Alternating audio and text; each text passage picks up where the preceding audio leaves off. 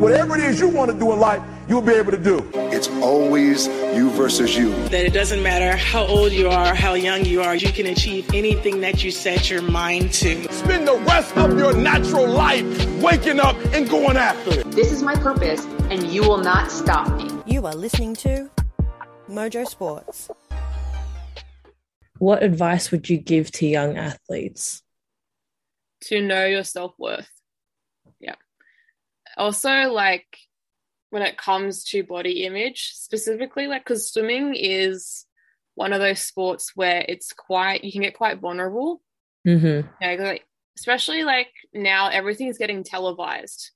So, you know, like, when you're a swimmer, you don't have, like, a lot of, like, you have clothing, but it's, like, tight, any kinds of, you know, people might feel insecure about things that are going on with their body, and it's like learning that everybody's different, and as long as it's healthy and it does what it needs to do, that's what's important. Exactly, because everyone's healthy bodies look different, right?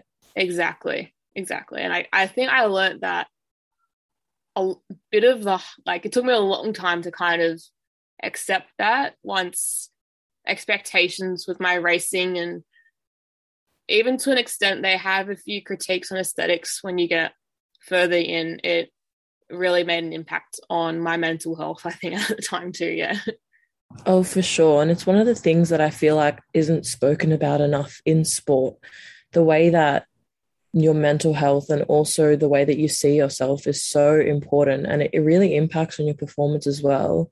Have you felt that it's ever impacted on your performance? Yeah. So, like, I've had coaches more than just my home coach, like higher ranking coaches come in and like watch me train, and like they'll sit me out for a period of time and have a meeting with me like during the session. I remember particularly like one coach made comments on my body figure. Not that he didn't, like, he was saying that I didn't look strong enough to represent my country and do them proud, essentially. And I remember that one hit me hard because, like, I wanted to do well, and I equated what he said with my worth as an athlete and whether I was good enough to actually go and progress into my sport. And so I remember after that, my eating habits went a bit out, and there was a period of time where I couldn't, like, especially this was the time when I started live streaming everything. And they put that camera like right up in your face. And I remember like one time I was rewatching one of the live streams. I could just see how uncomfortable I looked, even with cap and goggles on. But like I was like trying to smile, but I could, because I know myself, I knew how uncomfortable I was. And that kind of carried on for like the next 2 years after that, until like I realized, like, you know what, like, this is my body. I'm at a healthy weight range. I'm performing, I'm swimming faster, but what that coach has said was uncalled for. And really, he didn't have any right to say that. He's coming from a place where he's not educated in and was just making a comment, not to take it too seriously. It's always hard though, like things where it really hits you hard, it always takes like a really big toll on the way you perceive yourself. So when you have someone like that tell you that, you take it seriously because you think they're coming from an expert's advice.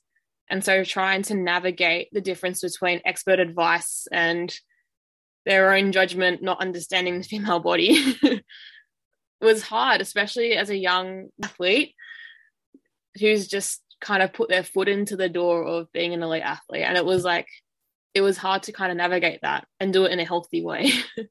Exactly. So how did you find yourself navigating that space? How did you find your process ended up being to becoming more positive about it? I think going through the second lockdown, so this comment was made back in 2019. I think by 2021's lockdown, we had like 4 months like in ISO. I had all this space because at that time I was transitioning between clubs. So I wasn't planning on going back to my home, like my old coach. I was just doing my own thing. I had no one putting any expectations on me because no one knew what was going to happen with the world. I could just focus on what I needed. And over that lockdown, I just focused on how my body responded to different types of training and following different lifestyles. And once I started feeling better about myself, despite being in a lockdown, I realized moving forward that like I was never going to just listen to like, if it's something about my own personal body and health, unless it was from a health expert, I wasn't going to take it too seriously. That's so good though. At least that way you understand, like you have to take essentially people who are not health experts' advice with a grain of salt at the end of the day, right? Pretty much. And I was like, if I can manage to go through lockdown and come out ready to go back without the pressure of things like my body image or like, you know, other factors as well, as long as my health's fine, that's the main thing. And I'm enjoying myself. Exactly. And at the end of the day, you want to do what you love in a good space. Like you want to be at your best mentally, physically, and you want to be able to accept that you are as you are. Yeah. And like, I understand as well, like if it's coming from a place where you're a younger athlete who's still learning what's going on, like sometimes it's helpful guidance, but when you're 20, 21 years old, you have a science background as well, and you get treated like you know nothing, and you have to just listen to what your coach says 100%. Not all the like it's like they treat it like it's 100% of the time, and sometimes it needs to like be a bit more balanced out. Some things they say are really, really helpful, but there are some things where you as an athlete will know better than your coach. Yeah, and sometimes you just have to listen to yourself, right? Like you, like you said before, you know yourself better than anyone else knows you. Yeah, exactly. No, but I love that. It's really good advice. I honestly would love to take on that advice. I wish I heard that about 5 years ago. Okay, so tell us about your favorite memory. This is a little bit of an interesting one. It doesn't have to be sport related necessarily, but it'll give us a little bit of insight into you and your life. I think my favorite memory was the day I got my ATAR. Yeah. For me, like, because like, as you know, like I had problems learning growing up, and I want like to give a bit of backstory. Like once I was diagnosed, the school which I was at didn't really want to provide any learning support, and towards like year 10, they were kind of suggesting that I just not worry about a HSC or go to TAFE or do literally anything but do my HSC. And it was frustrating because I knew that I was working hard, and I knew like for things like science I was doing well in, because for me that was my niche. But for things like English, where I needed learning support, they just refused to provide the learning support. So that's why my grades weren't really good, because they weren't providing accessible services to help me, you know, balance out that and give me like some sort of equity to close that gap. So I moved schools, and I made the last 2 years, like I was determined to kind of do the best that I could and like get a decent ATAR. Because I don't know, like I feel like I'm that person when someone tells me I can't do something, I'm really stubborn, and I kind of, I'm like, no, I'm going to prove you wrong. Maybe it's a bit toxic.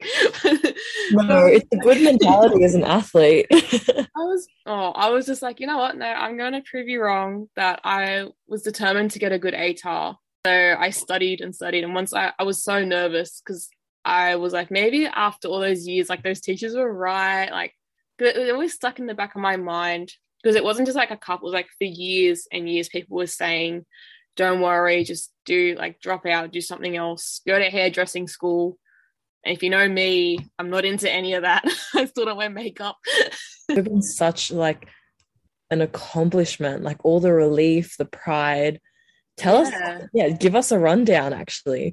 I remember I woke up at 5 a.m. to look at my ATAR. The ATAR doesn't get released till like 9, right? No, they were first thing in the morning. We got out super early. Oh wow.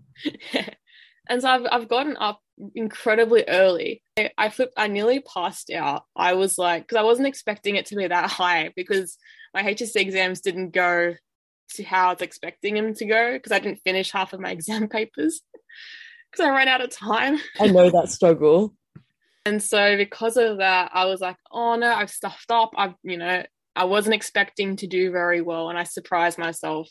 And I just felt like all those years of school where things were getting like really tough, and like I didn't think I'd get anywhere. It was all that like pain and frustration was worth it in the end, because I got this incredible ATAR, and I was able to do the course that I wanted to do as well. I was like, it made everything worth it. It made me feel like I had direction and that I could actually be what people, like some people were saying I could never be, and some people were saying I could be. And I was like, I can actually do this. It was the first time I felt I could actually do something for myself. It's such a defining moment as well, right? Yeah. It was, and it's something weird. Like now, it matters to me. Like the mark itself doesn't matter. It's the fact that I was able to get access to what I wanted to do now. But I remember at the time just seeing that and the relief I got. The best moment, yeah. Oh, that's such an amazing memory. Like, I'm so proud of you as well. It's an amazing moment, and it makes such a difference to like that confidence boost, and also the reassurance that like, yes, I can do this. I'm capable of this and more. It was also like trying to overcome that stigma that people with learning impairments, that they can't, like, people think that they can't get to uni, or if they go into uni, they fail out, or like because of, things not being able to keep up and everything. I think the fact that I was able to do that meant a lot to me, because I was like, I can actually do this. Like if I'm given the right supports and a good network of people and resources to be able to learn properly, I can actually do things. Yeah. And it really goes to show that when you are given the opportunities, the resources, you're able to do anything. Yeah, exactly. And supportive networks of people around you as well. I think I was still receiving speech therapy at 17 to try and learn like how to write stuff down, because I couldn't write properly. And I was very lucky because in year 12, my English teacher used to be a speech pathologist. She used to sit me down every morning nearly for like months before trials, like early before school started. And she used to go through like structuring essays, but she was able to break it down in a way that I could understand. Taking that extra time out of her day to do that, and that kindness, it helped me in the end, because I couldn't have got that mark without things like that. I couldn't have done it. Exactly. Like honestly, support systems and people go so far in assisting essentially anything, like providing you with that support, those resources. It's so essential, and not many people realize it. Exactly. And I was lucky that I had my family there too. Like my mum was there a lot for me during that time. She was very patient with me because I was a bit of a handful. And I knew, like, especially when it came to learning, that with her support and like also pushing for me to get diagnosed, because before I was very, very depressed. I was not doing well. And then once we realized why, it changed my life for the better. And I couldn't have done that without her being like, going to like and reaching out to people saying, there's something wrong. We need to do something about this. Like, what can we do? And otherwise that diagnosis wouldn't have happened. And I probably would have become that stigma. Yeah. I'm really glad that you had that network behind you though, because it really has made such a difference to the quality of life and also the way that you've achieved things as well. Yeah. I certainly can say that I couldn't be the person I am today without those networks now. Yeah, no. Yeah. I love that. And it's such an unspoken treasure in everyone's lives, like to have, or to be lucky enough to have those sorts of things. So definitely a really important part. Yeah, exactly. Like at the time I was so stressed out, but it was once I got that mark, I realized just how lucky I was, because it kind of consolidated everything and settled all my anxieties about it. I was like, wow, I really couldn't have done it without like all these people, it was really, yeah. I don't know, it was more, that's what I meant. It was more than just the mark, but it symbolized more. Exactly. Like it means so much in a number. Like so many things have happened and worked towards and essentially accumulated the result of that number. The ATAR doesn't mean anything now, but Yeah. it's the experiences that I got from getting that mark, and that's why it was important. It's still important to me now. Yeah, Exactly. I love that. Okay, so going off the ATAR and thinking about your I don't life, want to talk about HSC. thinking about your work experience at the moment as well, where Okay. do you see yourself in 5 years? I'm hoping in 5 years that I'm fully registered as a pharmacist, and I'm hoping to be able to work within clinical trials, whether it's like a clinical research associate or a trial coordinator or something involved with that, or even like medicines information specialists. Yeah. That would be amazing. Do you see swimming fitting in there at any point? Possibly. I'm seeing how life kind of goes. Starting to get back into it. I've had some time off because of work, but I'm planning on trying to ramp it up again soon. Yeah. Always exciting. You've got to see how life goes at the end of the day. Exactly. But it's always a big part of your life, right? Exactly. It's always going to be there. Like, I can't imagine it not being there. Like, because it's been in my life for so long, but also like, especially going through those past lockdowns, I realized what my life was without it, and I was like, I can't not have it in my life. Exactly. Yeah. It's good. It's nice to see that there is a future in there. It just it's pending. Yeah, well, we're just seeing like what happens. Like, an adult life's kind of hit hard the last year. I won't lie, but yeah. Of course. Yeah. Always is. Alrighty, so we've gotten to the end, well, the back end of the interview. So I think it's time for our Mojo 10. Okay. So we have the Mojo 10 questionnaire. So we ask everyone who comes onto the show these questions just so that we get a little bit more insight into who you are as a person, just like little fun questions that our listeners know a little bit more about you. So it's a little bit like a rapid fire round, but you can take your time with the questions. So first question, best drink? Coffee. I love that there was no hesitation. I can't function without coffee. Okay. That's how I do my schedule. Okay, so what's your favorite coffee then? Just a lot. I'm basic. I like my latte with no sugar. I respect that, honestly, because I'm not a coffee drinker, so I wouldn't know. I've got into the habit lately of drinking a tea before bed because I'm also an old lady. A tea before bed is honestly the best thing. Highly recommend to everyone. Listeners, definitely remember this. Tea before bed, especially in winter. It hits a sweet spot and you just feel like at ease. Like, just it's not just even the mind, it's just everything. Exactly. Everything is just so relaxed. Like a nice warm shower, but like for your insides. Okay, so what is one thing that you should really have thrown out? My moldy goggles. Hey. I still have them in my bag in case my good pair snaps. Oh, yeah. But like, they're so moldy, you can't actually use them. Yeah, I'll give it another 5 years. Hey, I mean, in 5 years' time, as long as you're a pharmacist and you have the goggles, you're set. So have you ever asked for an autograph? And if so, who? I have an autograph from Emma McKeon. That's crazy. She signed. I was at Nationals a couple years ago, and I got a signature on. There was like an action photo that was taken of me in my first national race, and on that photo, she signed it. She's lovely. She's such an incredible person because she's so down to earth when you meet her, right? She is very, very inspirational. Like, just like, it's to do with like how she kind of thinks. And I think that's what's really inspirational, how she deals with certain situations. Like, it's like, she's a true leader. Yeah. Yeah, honestly, like, insane woman, insane athlete. Yeah. That in itself is an achievement that you have from her. Okay, what is one thing you cannot live without? Coffee.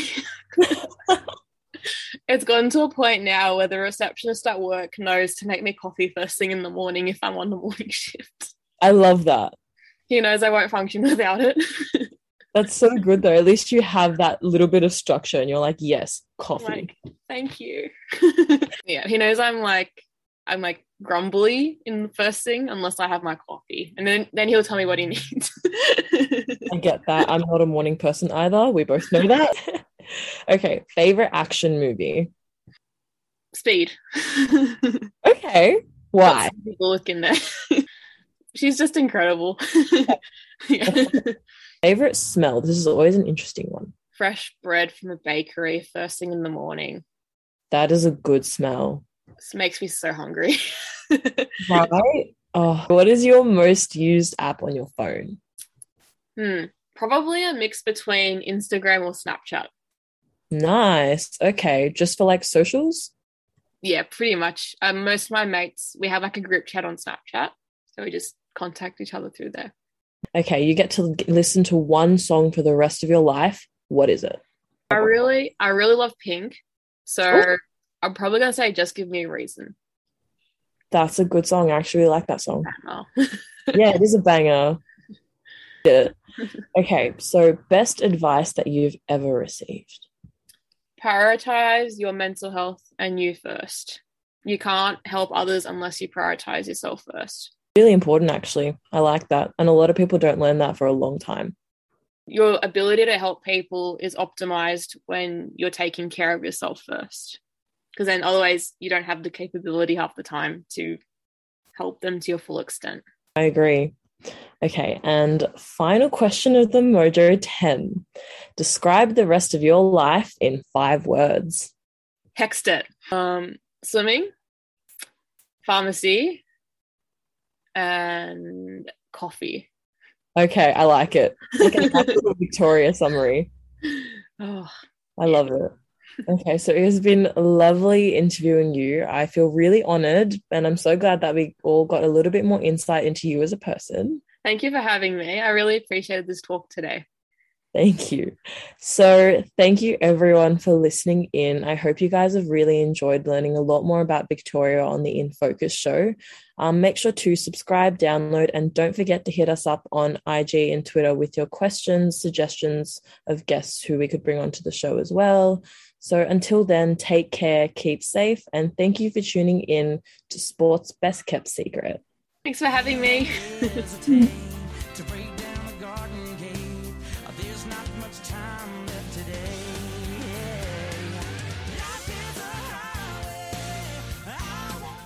You have been listening to Mojo Sports. Thank you for your support. It is very much appreciated. The team and I are trying to build something a little different here, so everyone's support is very much appreciated. Continue to support the podcast, download, subscribe, check out our social media channels, give us a follow, and be sure to tell your friends about Australia's best kept secret. This is Mojo Sports.